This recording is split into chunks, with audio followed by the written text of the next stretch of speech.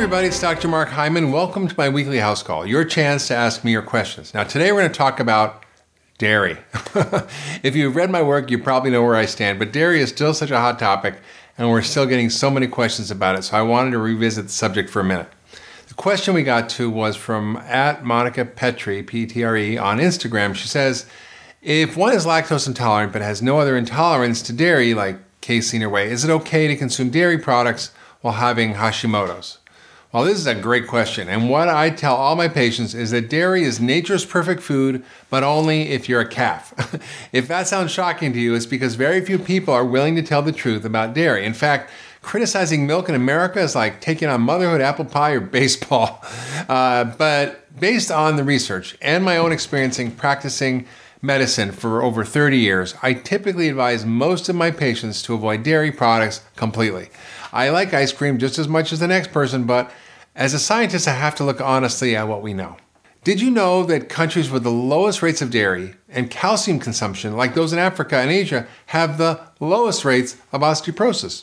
Also, research shows that higher intakes of both calcium and dairy products may increase the risk of a man's getting prostate cancer by 30 to 50%. Plus, dairy consumption increases the body's levels of insulin-like growth factor 1, or IGF-1, which is a known promoter of cancer. These are just a few of the findings related to the harm that dairy can cause. About 75% of the world's population is genetically unable to properly digest milk or other dairy products, a problem known as lactose intolerance, which is what our reader was actually asking about. More people are lactose intolerant than actually tolerant of lactose. Often symptoms of lactose intolerance are actually caused by difficulty digesting the protein casein as well as lactose. Casein is the main protein in milk. It's often used in other food products such as a binding agent. Casein proteins actually may induce inflammation, leading to things like eczema, ear infections, congestion, and sinus problems. So I highly recommend avoiding casein no matter who you are. Now, whey contains very little lactose, so there's a chance that someone with a lactose intolerance might be able to have whey. However, everybody's different. I know some people can tolerate whey protein, others cannot. So if you are interested in using it because it has benefits, you might want to test it out for yourself. Another dairy product that many people can tolerate is called ghee. Now, ghee is clarified butter, which has basically all the water and milk solids removed. That means it can be used by people who are allergic to dairy or intolerant. It just basically is butter fat without casein or whey. Now, some people do well with ghee and others may not. It really depends on the individual. Overall, I'm recommending avoiding dairy, especially if you're lactose intolerant. Dairy consumption can lead to weight gain.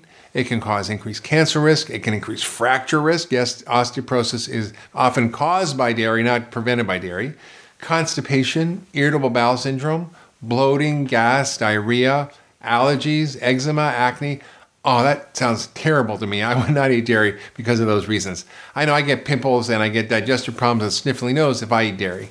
I recommend getting off all dairy except for grass-fed butter or ghee for a period of time and see how you do. That means eliminate milk, cheese, yogurt, things with casein in it, ice cream. A lot of bars have casein. Do it for 3 weeks and see how you feel. You should notice improvements with your sinuses, postnasal drip, headaches, irritable bowel, energy, weight, all sorts of things. Then start eating dairy again and see how you feel. If you feel worse, you should try to give it up for life. But if you don't, you might be able to tolerate small amounts. Personally, when I eat little to no dairy, I feel much, much better. So that was our house call for this week. If you like this video, be sure to share it with your friends and family on Facebook and Twitter, and tweet me your questions using the hashtag HouseCall with Dr. Hyman, and maybe next week, I'll make a house call to you. Thanks for watching.